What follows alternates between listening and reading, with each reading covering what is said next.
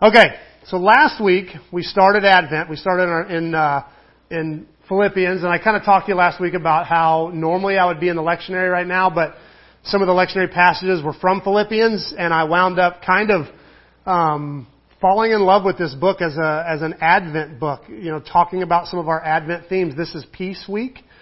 This is the week we light the peace candle, and we talk about Jesus coming as the Prince of Peace, and what it means to have peace, and what it means to desire and long and wait for peace, because Advent is a season of waiting. It's this contemplative season when we quiet our hearts and we think about these important themes. And while the world is kind of ramping things up and getting crazier and crazier, getting ready for Christmas and really starting to speed things up, we're trying to quiet our hearts down and go the other way. We're trying to decrescendo to where we're in a quiet, contemplative place, expecting Jesus to come, because that's what Advent is all about. It's saying, if I create space, if I quiet myself and wait for Him, He arrives. He comes. That's what the Christmas season taught us, was that after 500 years of silence, kind of in the Jewish faith, where this kind of tradition of God speaking and people writing and compiling those writings and things happening, it just went quiet all of a sudden.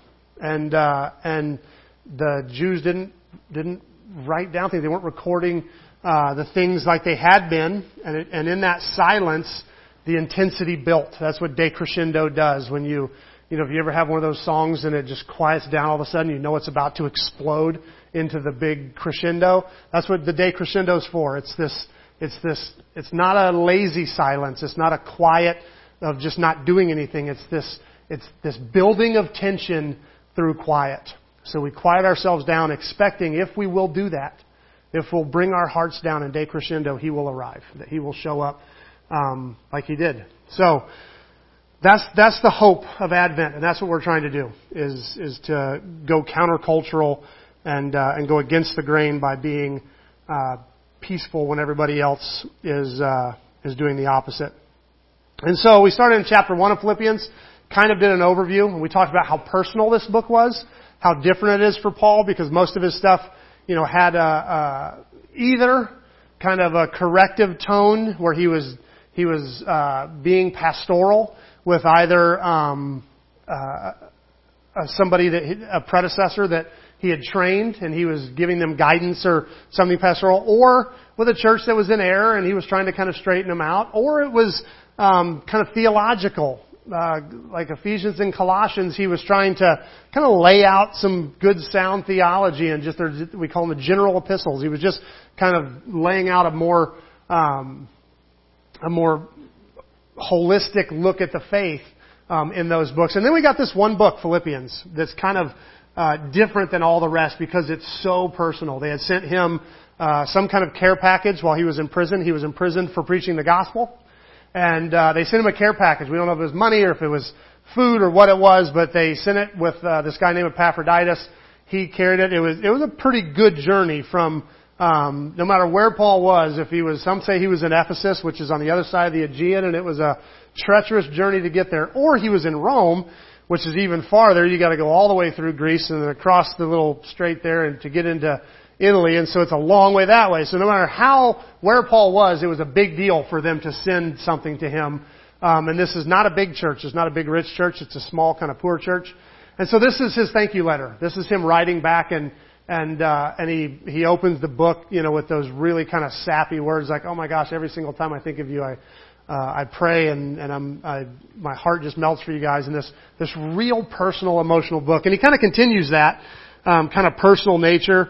The second half of this chapter 2, which we're going to talk about tonight, we're not going to spend much time in the second half because it's literally just, hey, I'm going to try to send Timothy. Epaphroditus came. He got kind of sick, but he's better now, and I'm glad he's better. I'm going to send him back. And it's just the kind of stuff you would text to somebody. It's literally almost like he's texting the Philippians, just really nitty-gritty stuff, which kind of brings the book to life a little bit, because you realize that this wasn't like just a theological work. This is somebody's, this is like reading somebody's email. It's real personal that Paul does here. But there's also this thing that's going to survive through the book. And verses 17 and 18, he hits it here where his future is uncertain. And that's what made chapter 1 so touching, because we talked about hope last week.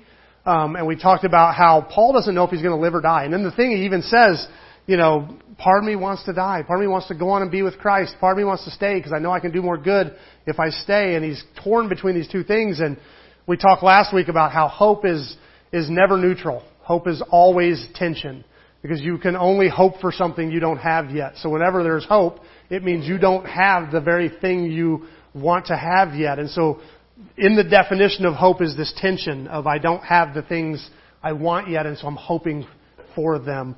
And this kind of continues this wondering, because Paul mentions again in this book, or in this chapter, in verse 17, he says, But I rejoice even if I lose my life and pour it out like a liquid offering to God, just like your faithful service is an offering to God.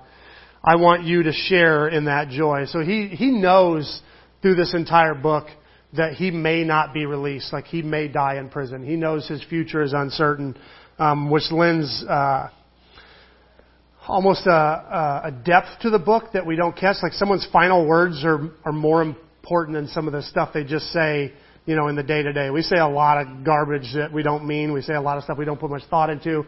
We say a lot of sloppy things that we later regret. But your final words, are important. If you know this is the last thing you're going to say, this might be your last communication, you put a little more thought into it and a little more depth, which we know Paul does here. And so that adds a certain quality to the book, knowing that he's aware this might be his last letter to them. And so it makes him think about what's most important, which we're actually going to talk about tonight. So last week he kind of did the how are you stuff. He talked about, hey, the gospel's still going forward. I know I'm in prison, but a lot of people around me are preaching the gospel. They're talking about why I'm here, and the gospel's spreading through these other ways, and I'm just glad that the gospel's getting out. We talked last week about how when you're Paul, when you're the traveling evangelist, that's what you've done, that's what you're known for, and you're imprisoned, that it means more than just being in prison. Shucks, it means my whole ministry has been shut down. This is what I do, is travel and start churches and plant churches and do things. And they've not just imprisoned me, they've stopped me from doing what I want to do. And so in chapter 1 he lays out, hey, no, the gospel's still going forward. The gospel's still strong. I know I'm locked up, but everybody around here is talking about it. So good is still happening. And this time he shifts. In this chapter, he shifts from the how am I doing to the how are you doing. He turns on the Philippians and talks about them now. And it's kind of interesting because he opens up, he kind of does this is where I'm at, but then he opens this up, talking about what I would think would be the most important thing to him. Like I said, this is a short letter. He doesn't have a lot of time. He knows it might be his last letter, and so he goes right at, with his future unsure, without really knowing what's coming, he goes at church unity. He goes at how they get along with each other. Oh, I didn't go on to the... Oh, you gotta be kidding me. Hold on a second. We are having so many tech issues lately. Gotta get better, right? It can't get any worse.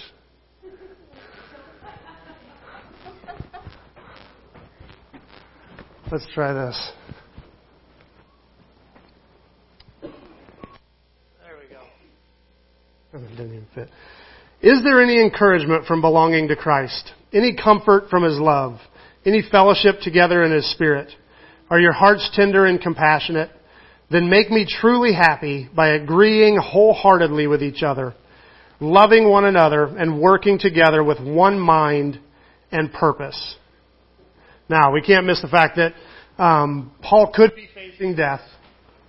This could be the last thing he gets a chance to say to him.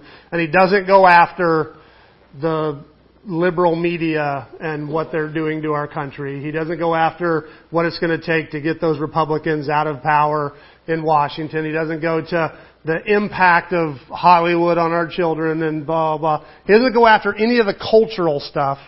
And they were living in a culture not unlike ours. There would have been plenty for him to go after. Like if he is in Rome, he's seeing the depth of cultural depravity and could have easily said, hey, whatever you do, stay out of Rome. This place is terrible.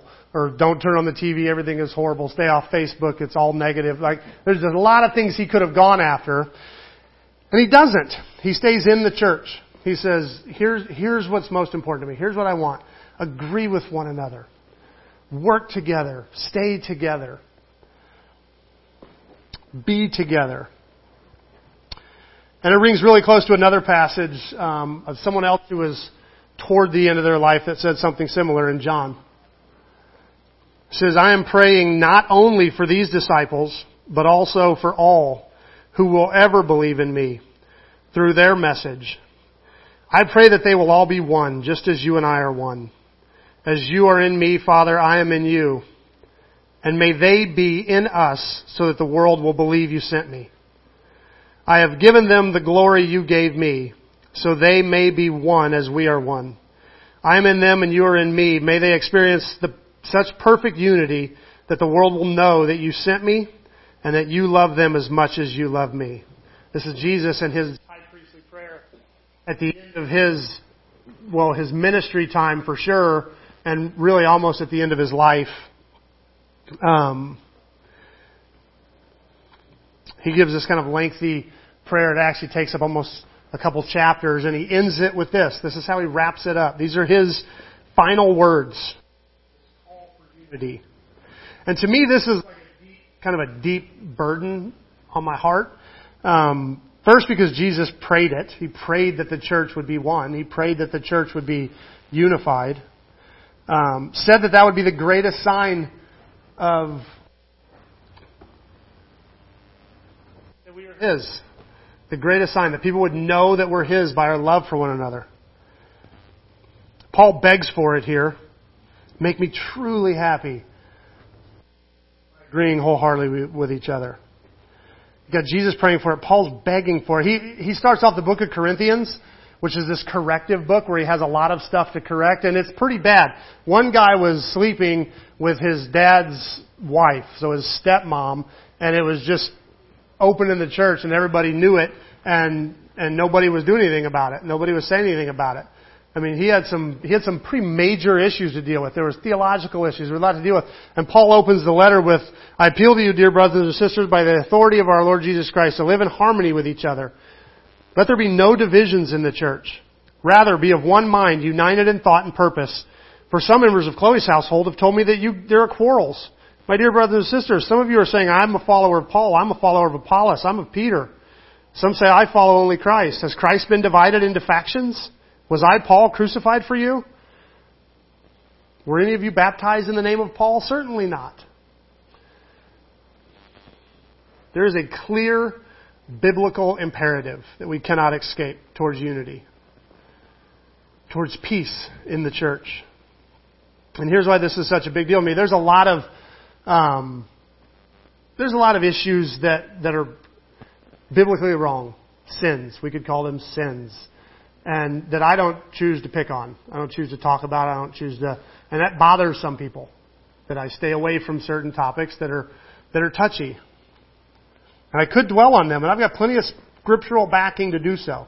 I could stand up here and pick on this and pick on that and say these people that do this are wrong, and here's the scripture to prove it, and here's the verses that say it's wrong, and we could do that. But the fact that the church has failed so miserably to keep this one command that Jesus prayed his last prayer for, Paul begged the Philippians for, Paul chewed out the Corinthians for getting wrong, the fact that the church has done such a miserable job of this one command, I tend to feel like I don't have much right to stand around and pick on what the world is doing when we're doing such a rough job of doing the things that He asked us to do. And what's worse is I'm terrible at keeping this command. I'm one of the worst. I'm a debater. I love to argue. I love to because I feel pretty strong about what I believe. And I feel like, okay, let's be honest, I'm right. I know I'm right. And I love to sit down and debate with people because I don't just like to prove that I'm right. I don't like to just prove that I'm right. I like to make other people feel dumb if I can. Like I like to drive it home and really get into it.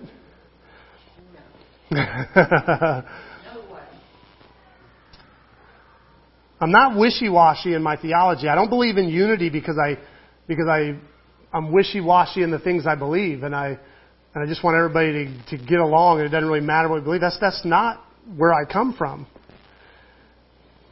This is a command. We're commanded to be one. We're commanded to have unity. I take that very seriously, and so I don't understand why I would pick on somebody else when I'm in a constant battle to be Christ-like in this one area. Every time I hear somebody say something that's clearly bad theology, because it doesn't agree with me, I'm like the struggle it takes for me not to engage that debate, not to go, oh, open your Bible, this is going to be fun. Like, I'm constantly in a battle with my own flesh over that. And it's a real struggle. And the only reason I fight that battle, because that used to be my drug, man, was debate. I used to dive into it every chance I got. It didn't even have to be biblical, but that was kind of my forte. If I could get somebody that would engage me there, that was where I went. And the only reason I call myself a reformed debater, like my name is Chris and I'm a debater, because I believe in this command. I believe this command is real. I believe it's more than just wouldn't that be great if we all got along? But I feel like this is something we're called to do. Paul begs for it here. I mean, I go this far, and I mean, I can get in trouble for this sometimes, but I consider myself to be reformed in my theology. I'm definitely a Protestant. But I think August 31st, 1517, when Luther nailed the thesis on the wall, I lament that day. I think that was an evil day in church history. It was a day that the church corporate bailed on this command. And we split. And you can go back to 1054, the Great Schism, when the East split from the West. I think that's an evil day in church history. I'll lose my Protestant card for that, I know, but I don't think that was a good day. And I love Luther. I think Luther had some great stuff to say, but I don't think that was a good day. I don't think good won that day. Whatever side you fall on, I don't think splitting up was the right answer. And I wasn't there. I don't know if there was any other way to do what needed to be done, but I know that wasn't good. I know the whole church splitting in half wasn't good. But the problem is peace. This kind of peace is a tricky target. Paul says that we would agree wholeheartedly with each other, loving one another and working together with one mind and one purpose. And if we're honest, that sounds like an absolute pipe dream. I mean, that sounds utterly ridiculous and unachievable. Anybody who has spent any time with any other human knows that this is a tough one. That does not even sound doable. And so what we typically do is we go to one of two extremes. We either do the kind of Unitarian thing where we widen theology to the point that it doesn't really matter what you believe, like it's just whatever goes, and we broaden the goal to the point that, you know, all roads lead to the same place. Who really cares who you are? Come on in, everybody. Or we do the denominationalism thing, where we narrow our view down to this little list. That way we can at least claim to have unity in our little pocket, right? If I make this clean-cut little theological, doctrinal statement, then I can at least claim that those of us inside this little doctrinal statement are unified. We're unified in our belief. We're wholeheartedly, we're one mind, one purpose, wholeheartedly together. Except that focus always changes. Like it becomes, it's all about Jesus and this one thing and that one thing and this thing here too, and we got to tack this on too. And then once you've got that, and somebody's like, what about that one thing? You're like, okay, well that too then. Like, and we draw this line in the sand and it's constantly moving, and what different people value gets put in, and it gets all mixed up. And then you add in the problem, and this was something that would have been easier in Paul's day, is that when there's any cultural benefit to being a Christian, everything changes.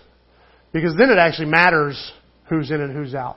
they got into this, well, really the Holy Roman Empire for one, but then when Calvin's Geneva, it got even more where, there was a social and cultural benefit to being in the church, to being a believer. And so now it's kind of important to know who's really in and who's not. Back in Paul's day, when you're a Philippian and you're being persecuted for being a Christian, if somebody wants into that, you don't really have to question too much if they believe just right. There's time to work that out. If they're willing to get beat up just to be part of the group, then you're kind of like, I'm not going to question too tight. We can work on the rest. I'm assuming you're genuinely in because you're willing to be part of us who are the kind of the outcasts and the small guys. So, but once Christianity climbs to where it has some cultural clout, then everybody wants to draw a tighter line and say, well, now we don't want everybody in. So so it's an interesting thing that our culture is probably going to have to start thinking about as Christianity loses footing. But that was for free. That wasn't part of the deal. Anyway, unity is this moving target. This kind of, it's hard to, because as soon as you try to align yourself with one person, you're in so doing pulling yourself further away from this other person. If I try to align my belief with this one theological system over here, I get further from this one over here. And Jesus loves these people over here and died for them. And do I really want to allow myself to get pulled farther away from them this way? So which group do I unify with? And luckily Paul gives us some advice on how to handle that. And the first one is just the mindset. You have to give up on the idea of being right. Don't be selfish. Don't try to impress others. Be humble. Thinking of others is better than yourselves. Don't look out only for your own interest, but take interest in others too. And this is super tough. Super tough. And I think we benefit if we just own how tough it is. If we at least own how hard it is to think of others ahead of ourselves.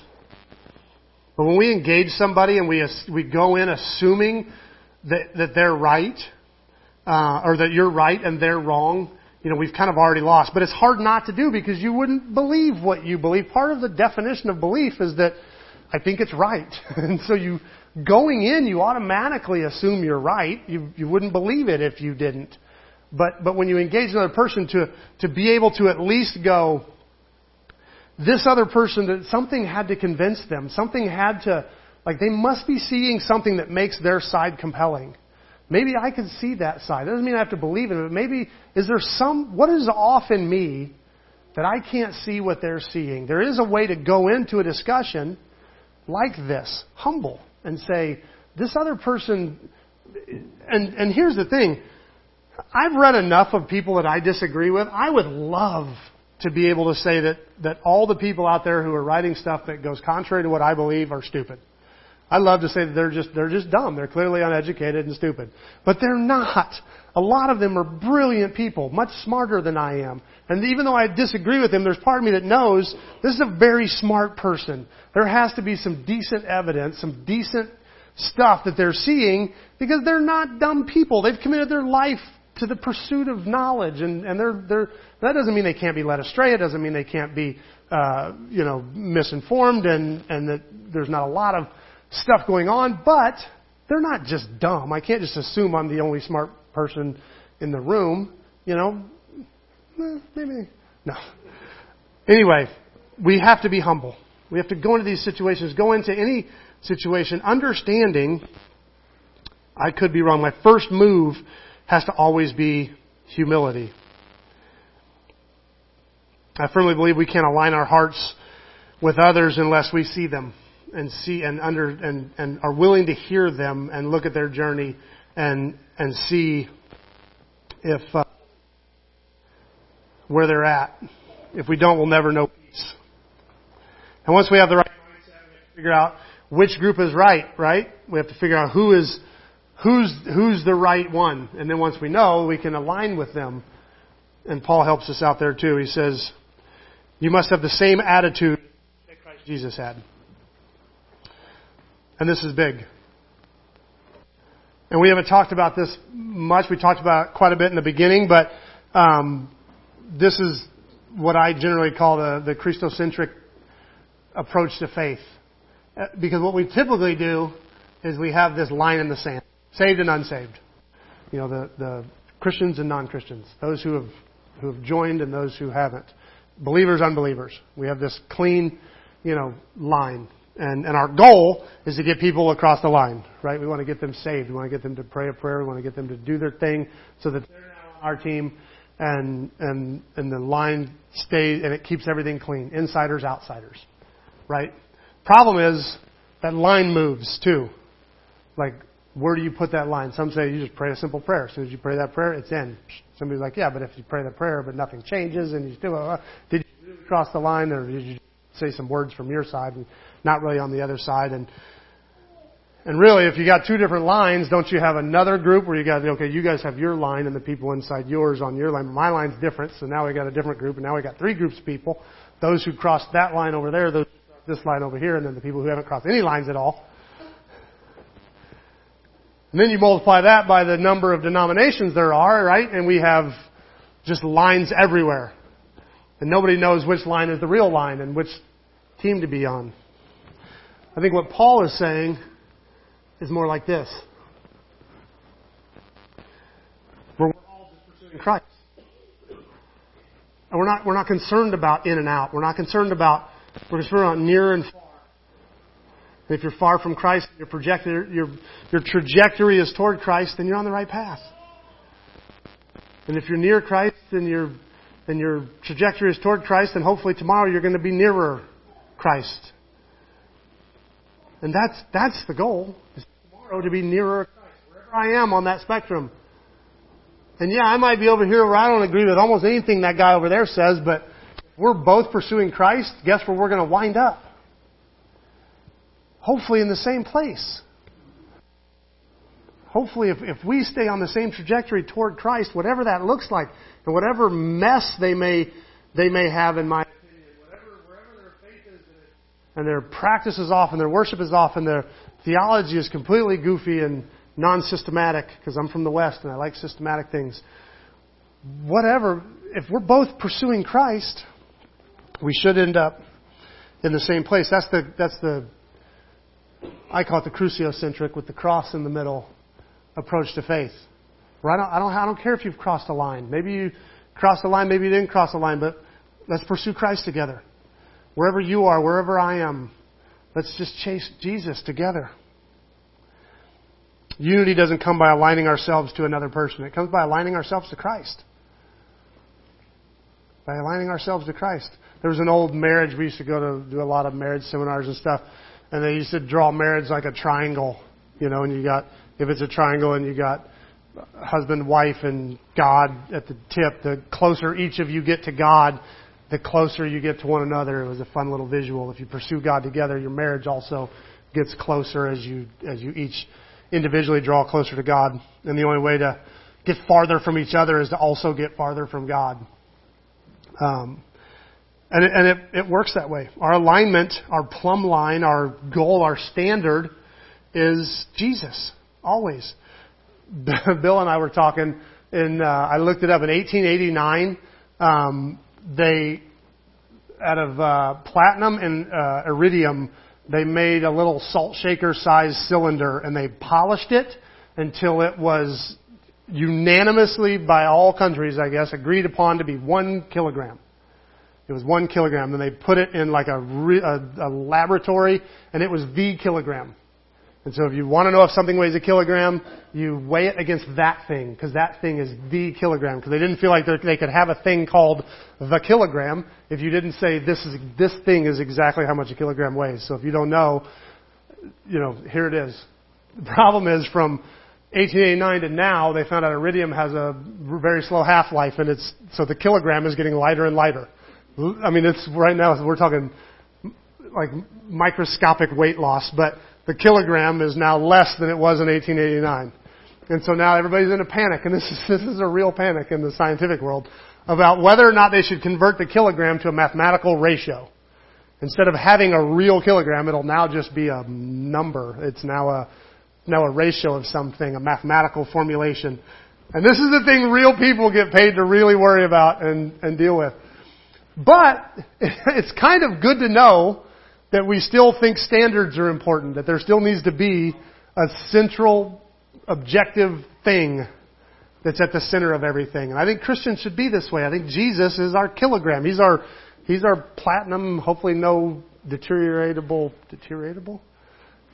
iridium, but hopefully we've got Jesus at the middle of the whole thing, holding it all together. I mean, I think that's important because I think things change. Mores change and culture changes and ideas change and what's normal totally changes. But it's kind of comforting to know that 1,500 years ago, Christians were sitting around reading about Jesus, talking to this Samaritan woman at a well and trying to figure out what that means. That story hasn't changed. Our interpretation of it might alter and we might see something different than they saw. But it's great to know we're talking about the same Jesus, interacting in the same narrative, in the same grand story. For 2,000 years, we've been talking about the same Jesus. That He is our central figure. He is our standard. And He's the one thing we can pursue and know that nothing changes. So when Paul talks about what it means to have the mind of Christ, he goes into this statement. And this is kind of important. We don't really know. Scholars don't agree on whether or not Paul wrote this or whether or not he was quoting something, what would have been, but this is considered to be like the earliest creed, the earliest theological statement. This clearly wasn't just something Paul was rambling in this letter. He was quoting it. We have it in other writings from that time period, that he was quoting something that was pretty well known. Most people believe this was one of the earliest creeds that was ever given. It says, though He was God, He did not think of equality with God as something to cling to. Instead, He gave up His divine privileges. He took the humble position of a slave and was born as a human being. When He appeared in human form, He humbled Himself in obedience to God and died a criminal's death on the cross. Therefore, God elevated Him to a place of highest honor and gave Him the name that is above every name, that at that name of Jesus every knee should bow, in heaven and on earth and under the earth, and every tongue declare that Jesus Christ is Lord, to the glory of God the Father. Oops, did I not finish that? No, I didn't. So this is one of the earliest, creed, like we say the Nicene Creed or whatever. This is like one of the earliest faith statements in the church, one of the earliest creeds. And it covers the whole thing. Basically, He was God. He was eternally God. Came to earth, died, was risen by God, and then elevated to a place of kingship. So He goes straight into kingdom. That He now reigns. And so this is what it encompasses pretty much the whole doctrinal faith system in one fairly quick statement. But what's interesting is in Philippi, the thing that would have been most fascinating to them is not the thing that's most fascinating to us. To them, divinity, human divinity, was fairly normal. It was not considered weird for a human to be divine. We've got the demigods, of course, like Hercules and stuff, who were considered to be divine. But Alexander, when he conquered the whole world for Greece, and when he finally kind of settled on his throne, having conquered the known world, they declared him to be divine. Like everybody worshipped him like a god. Said that God had bestowed upon Alexander divinity. Alexander is Lord. It was a common statement that he was a god. Augustus, born Octavius, became Augustus, ended the Roman kind of civil war that started with Julius Caesar and when he overthrew the Republic, and then they killed him, and then Antony and Octavius and split the kingdom, and then Octavius finally kind of brought everything back together under an empire and brought forth what the Pax Romana, the Rome finally has peace. That there's no more war. They declared him divine when he did that. That Caesar is Lord was said all the time. They totally believed that Octavius was divine. That Caesar Augustus was divine. And when he died, people claimed to see him ascend into heaven. Like they completely were comfortable with divinity. What made this faith statement weird to the Philippians wasn't that a human was also a god. That was fairly normal. What was weird to them was that a god would come down to be human. That was the weird part. Great men ascended. That's what they were expected to do. Great men, and the greater, the higher the ascension. And if you achieved real, total, full, complete greatness, you ascended all the way to divinity. What did not happen was a God becoming human, and not just human, a lowly human, and not just a lowly human who dies a sinner's death. The revelation in this creed is the direction. The revelation is the trajectory of Jesus' life. That it's not this up and to the right. It's that the path of peace is the path of descent. It's stepping into the other person's situation. It's lowering yourself for the sake of peace, for the sake of being with the other. I mean, enter into any political debate. Do you ever see humility? Do you ever see somebody flip on any of the news stations? Like the oddity, the rarity is the trajectory of this statement. Is somebody from their position, from their, wherever that is, from their elevated position, chooses the path of descent, chooses the path of humility, chooses to think of the other ahead of themselves. That's what Jesus does here, and that's where the revelation comes from. He gave up His divine privileges and took the humble position of a slave, was born a human being. When He appeared in human form, He humbled Himself in obedience to God and died a criminal's death on the cross. This was the shocking part. And this is what Paul, in a world that needs peace, is calling us to. And I don't think you can get anywhere near the next part if we don't have that mindset. He says, "Dear friends, you've always followed my instructions when I was with you, and now that I'm away, it's even more important. Work hard to show the results of your salvation, obeying God with deep reverence and fear. For God is working in you, giving you the desire and the power to do what pleases Him. Do everything without complaining and arguing, so that no one can criticize you. Live clean, innocent lives as children of God, shining like bright lights in the world, in a world full of crooked and perverse people. Hold firmly to the word of life. Then, on the day Christ returns, I will be proud that I did not run the race in vain and that my work was not useless. But I will rejoice even if I lose my life, pouring it out like a liquid offering to God, just like your faithful service is an offering to God. And I want all of you to share in that joy." We don't work for our salvation. That's a free gift from God. But we absolutely work for our peace. That will not just be given to us. If we don't align our hearts, if we don't humble ourselves, if we don't choose the path of descent, we'll never know peace with God or with ourselves or with others. We have to choose the path of descent. Peace takes work. It's an alignment. He says you'll be like shining brights or bright lights in a world full of crooked and perverse people. Can you imagine today in our divided and broken world what a church that got along would look like? Like if in the middle of all this division, and to be honest, the church is the author of a lot of that division in the past. But what if in the middle of this divisive, angry, broken world, the church was unified, at least in itself, that the church was at peace? Just imagine what kind of a light and testimony that would be. So let's bring this back to Advent, because this is Peace Week, and Jesus was prophesied as the Prince of Peace. And a huge part of our anticipation, a huge part of what we wait for, a huge reason we wait for Jesus and we look forward to Jesus is because we recognize the world is not at peace. We're not at peace with other people, even with ourselves in our own hearts, we're not at peace. And I believe we have to work hard to be of one mind. It is so biblical, we can't ignore it. We can't pretend like we're not called to get along with people. And I'm certainly not suggesting that sound doctrine is not important. I think we should pursue sound doctrine. I think you should dig for it, study it, read reputable Bible teachers, learn all you can possibly learn. To be solid in your faith. What you believe does matter. It does matter, that you have good, sound, firm doctrine. I'm not saying you should just be, totally wishy-washy, whatever you want to do. But I think we should be what I call complex, not complicated in our theology.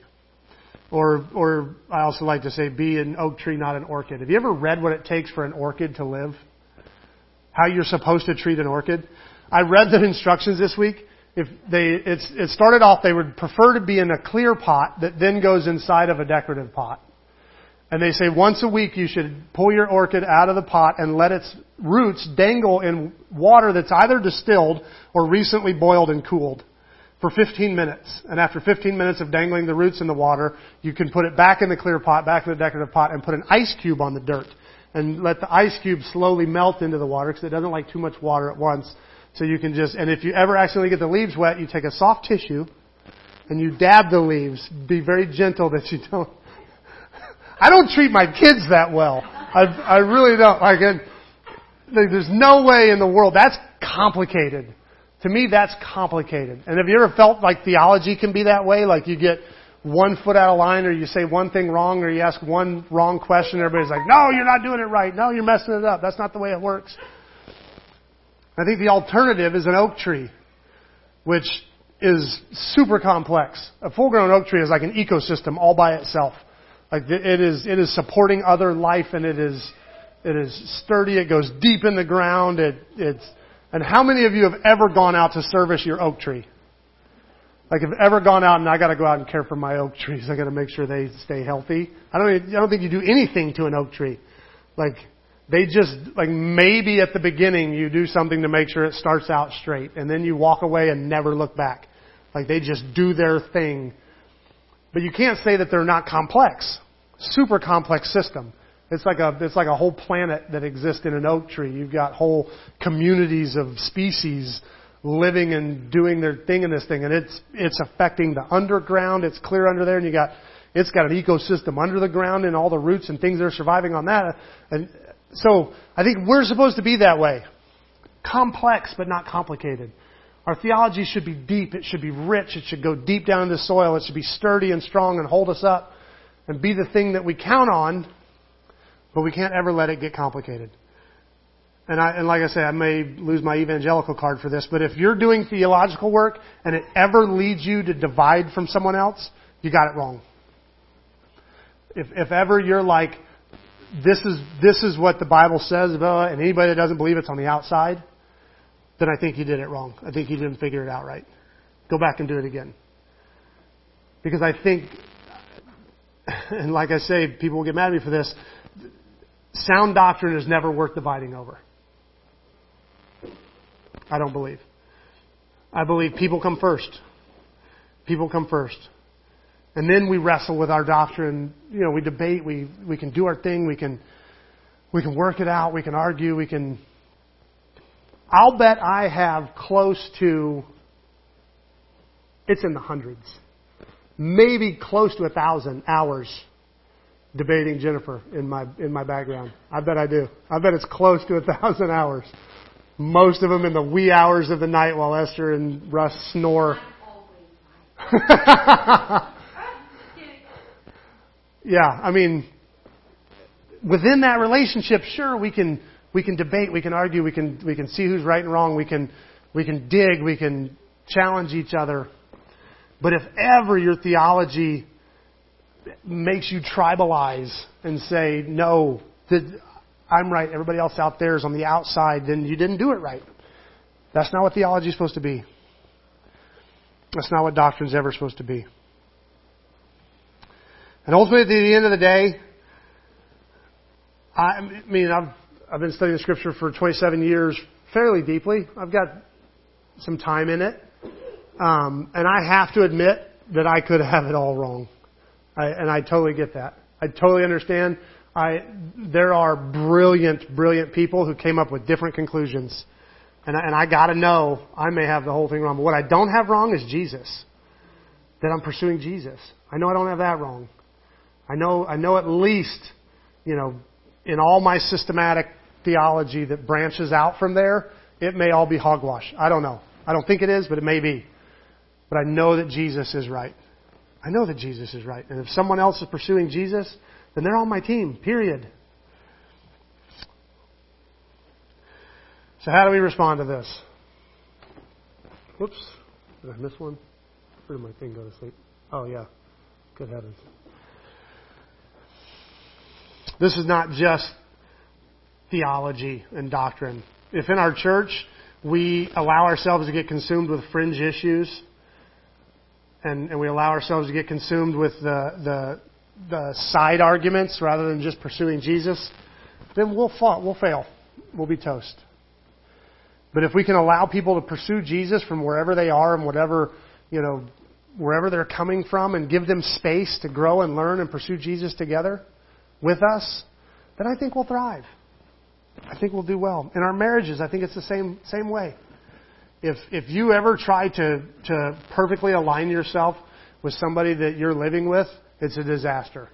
If you don't give them the space to be them and you the space to be you, and know that we're at least pursuing a joint thing together, that we're moving in the same trajectory, in the same direction, that we're going to the same place from two different places, that's when I think marriages start to succeed. And Advent, I think, is the season where we bury hatchets. I think it's the season. What I love about Advent is no matter what church you go to, you could probably go to 50 different denominations tonight and hear Hark the Herald Angels Sing. And that's what's beautiful about Advent, is that it's the season that we kind of lay down some of our discussions and arguments and go, well, yeah, but Jesus came and that's awesome. And we just agree for a little while. It's the season we put that stuff down and we choose peace. We choose the path of humility. We choose not to argue. So here's the challenge for tonight as we go to the table, as we sing this last song about the Prince of Peace. I challenge you to pray for the other side. Just take a couple minutes while you're coming up for communion. If you're a Republican, pray for the Democrats tonight. And don't just pray that God would show them the error of their ways. Pray for their success. Pray they do well. Pray they prosper and that God blesses them. If you're a Democrat, pray for the Republicans. Pray they do well. Pray that their Advent is joyful and that they have an amazing Christmas. If you're a Calvinist, pray for the Arminians. Thank God for the influence they've had. If you're an Arminian, pray for Calvinists.